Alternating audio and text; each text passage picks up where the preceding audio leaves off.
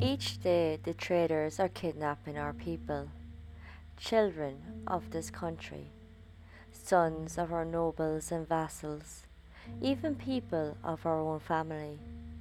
This corruption and depravity are so widespread that our land is entirely depopulated. We need in this kingdom only priests and school teachers, and no merchandise, unless it is wine and flour for Mass. It is our wish that this kingdom not be a place for the trade or transport of slaves. Many of our subjects eagerly lust after Portuguese merchandise that your subjects had brought into our domains.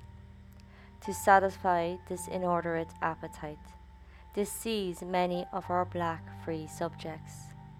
They sell them, after having taken these prisoners to the coast secretly or at night. As soon as the captives are in the hands of white men, they are branded with a red hot iron. Letters from Manicongo to King Joa III. This was the Atlantic slave trade, and this is the good, the bad, and the pure evil. The story starts with the Atlantic slave trade being developed after contracts between Old World and New World were done. For years, tidal currents made ocean travel extremely difficult and risky. So little, if any, maritime contact was achieved. By 15th century, Europe improved sea technologies, making ships better to deal with the currents and could begin exploring the Atlantic Ocean. From 1600 to 1800, about 300,000 sailors were part of the slave trade and would visit West Africa. This had them come across societies living along the West African coast and in the Americas. This had never been previously done. In the first wave of European colonization, had many Europeans take part, like Spain, Portugal, France, UK, Italy, and Netherlands. European overseas expansion had contact between old and new worlds, producing the Columbian exchange named after the explorer Christopher Columbus. This sparked the global silver trade and had Europe involved in the Chinese porcelain trade. This had goods unique to one area moved to another area. Europe took cattle, horses, and sheep to the New World. The New World gave Europe tobacco, potatoes, tomatoes, and maize. Other items became important in global trade, like sugarcane, cotton crops, gold, and silver. Slavery was about for a long time, and the 15th century it was in the Iberian Peninsula. The Roman Empire had its system of slavery. From the fall of the Roman Empire, many systems of slavery continued. Africa has slavery in many parts, well before the Atlantic slave trade. There is even evidence of enslaved people from Africa being exported around Africa, Europe, and Asia before Europe colonized Americas. Slave trade wasn't just Africa. Historian Elikika Mbokolo wrote, quote, "The African continent was bled of its human resources via all possible routes, across the Sahara, through the Red Sea, from the Indian Ocean ports, and across the Atlantic. At least 10 centuries of slavery for the benefit of the Muslim countries.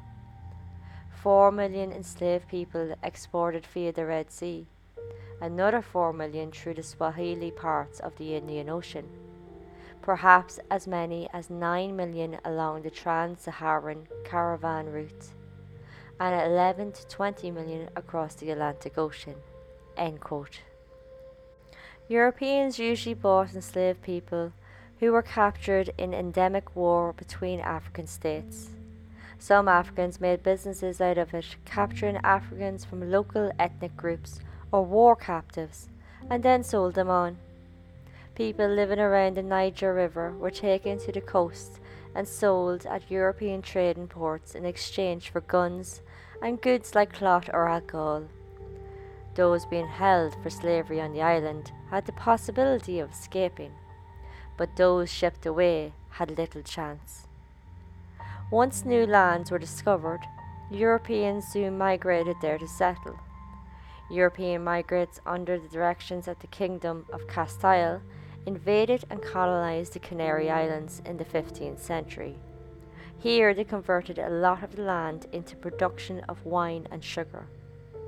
They also captured native islanders called Gutians, using them as slaves on not just the island but across the Mediterranean. The Canary Islands became a naval base, and Europeans, mainly Portuguese, began many activities down the African western coast, having raids to capture slaves and selling them later in the Mediterranean. Although successful at first, soon African naval forces became aware and sent resistance. Several were killed by the African sailors. They had better ships and better knowledge of the coast and river systems. 1494, the King of Portugal entered into agreements with rulers of West Africa states. This had trade between their people. It had Portugal tap into Africa's commercial economy with no conflict. Peaceful trade is what it was called. Sometimes, though, tensions had violence break out. Many African states had trade on their own terms, like custom duties on foreign ships. 1525, the Congolese king had a French vessel and crew seized for illegal trading. It's been argued the relationship between African kingdoms and European traders were unequal, with Africans forced into colonial trade, exchanging raw materials and human resources, or slaves, for manufactured goods. So now we go to Mexico. A burial ground in Campeche suggests slaves came shortly after the Hernan Cortes. His exhibition caused the Aztec Empire to fall in the 16th century. The graveyard has been used since 1550 until late 17th century. This Atlantic slave trade happened in two eras called the First and Second Atlantic System. The first system was trade of enslaved Africans to mainly South America, where there was Spanish and Portuguese colonies. Most traders were Portuguese, so they had pretty much the monopoly of the system. At first, slaves were sent to Seville and Canary Islands, but from 1525 it was San Tomé to Hispaniola. Now the Treaty of Tordesillas, signed in 1492, wouldn't allow Spanish ships in Africa ports, so Spain relied on Portugal to bring slaves across the Atlantic. About 1560, Portugal started a regular slave trade to Brazil. Until the middle of the 17th century, Mexico was the largest single market for slaves in Spanish America. Portugal were involved in trading slaves in Brazil, and Spain relied on the Asiento de Negros system, giving Catholic merchant bankers licenses to trade slaves from Africa to Spanish colonies in Spanish America. The split of the slave trade between Portugal and Spain had the British and Dutch not overly happy. The Iberian Union crumbled. Spain banned Portugal as their slave trade carriers. The Treaty of Munster had slave trade open to the enemies of Spain. This had them lose a large share of the trade to the Dutch, French, and British. For 150 years, not one Spanish slave trip set off from Africa. Unlike competitors, Spain never delivered slaves to foreign territories. The British, though, and the Dutch sold slaves everywhere in the Americas. The second system was slave trade of Africans by English, French, and Dutch traders. In 1672, the Royal African Company was founded by the Royal Stuart family and City of London merchants to trade from the west coast of Africa. Then in 1674, the new West India Company, which was a charter company of Dutch merchants, became more involved in the slave trade. From 1677, the French charter company Compagnie du Senegal used the island Gorée to house slaves. The Royal African Company, most of the time, refused to deliver slaves to Spanish colonies, but did sell them to all comers from their factories. 1682, Spain allowed governors from Havana, Panama, and others to procure slaves from Jamaica. 1690s had the English shipping the most slaves then in the 18th century. Portuguese Angola was again principal sources of the Atlantic slave trade. The end of the War of Spanish Succession had the Treaty of Utrecht, and this granted Asiento the South Sea Company. The British kept their position in the 18th century, becoming the biggest shippers of slaves across the Atlantic. It's said that over half of the entire slave trade happened in the 18th century, with the UK, Portugal, and France being the main carriers of slaves taken from Africa. At the time, slave trading was said to be crucial to Europe's maritime economy. Soon it became a business for privately owned enterprises. From 1790 onwards, captains checked slave prices before deciding where to sell. For the last 15 years of the transatlantic slave trade, Spain were the only empire. 1807, the UK and US had bans on African slave trades, but records show from 1810 until 1860, over 3.5 million slaves were still transported. There was a system called the triangular trade. The first side of this triangle was exports of goods from Europe to Africa. Many African kings and merchants took part in the trading of slaves from 1440 until 1833. For each slave, the rulers got goods from Europe. The goods included guns, ammo, alcohol, dyed Indian textiles, and other factory goods. The next side of the triangle was exporting the slaves across the Atlantic to the Americas and Caribbean islands. The third and final side of the triangle was taking goods back to Europe from the Americas. The goods were from slave labor plantations and were goods like cotton, sugar, tobacco, rum, and molasses. Pioneer Naval Commander Sir John Hawkins was the first to run this triangular trade, making a fortune every step of the way. So the Atlantic slave trade came about due to labour shortage. This had European colonists wanted to exploit New World land, exploit the resources, and of course make money. At first, native people were used for slave labour by Europeans, but they began dying in large numbers from being overworked and from diseases in the Old World. They then tried indentured servitude.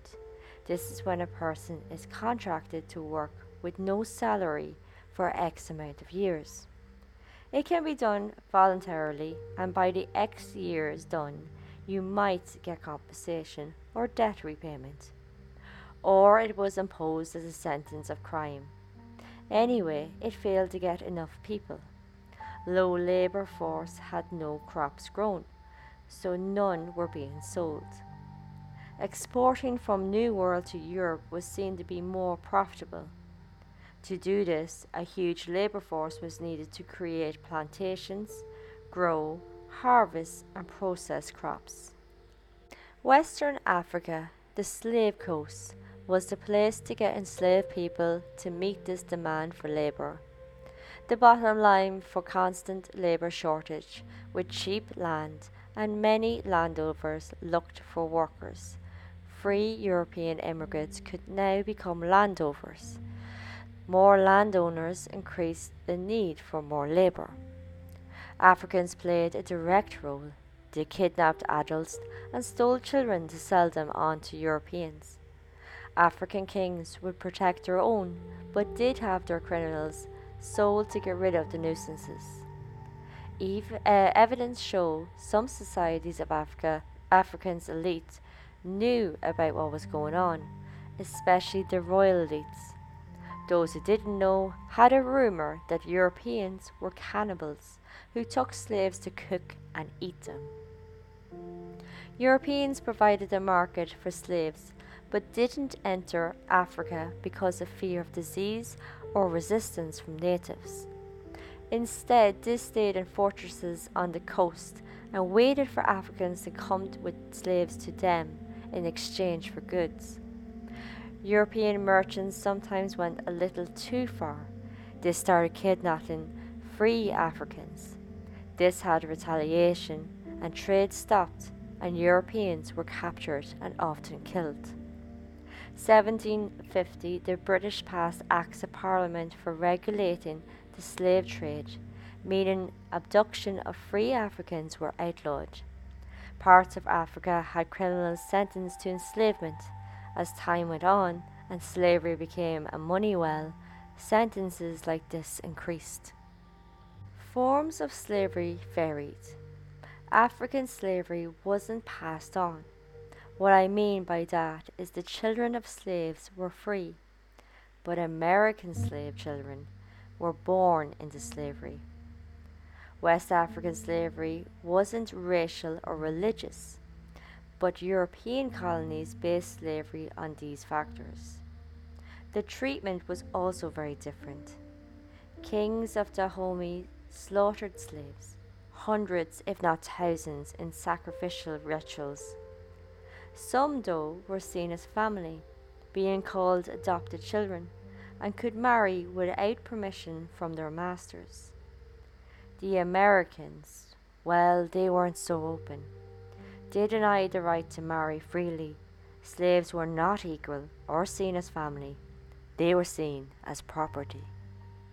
The presence of European slaves affected the legal code. Crime punishment became enslavement. Wars broke out between native African kingdoms as to who produced the most slaves. Many died in battle or in forced marches to slave ports.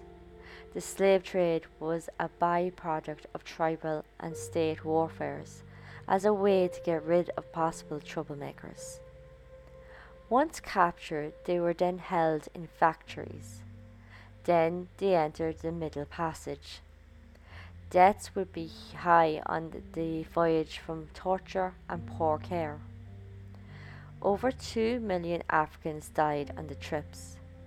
They were packed in like sardines, in unsanitary conditions for months at a time. Measures were attempted to try to avoid deaths, like enforcing dancing on the deck for exercise.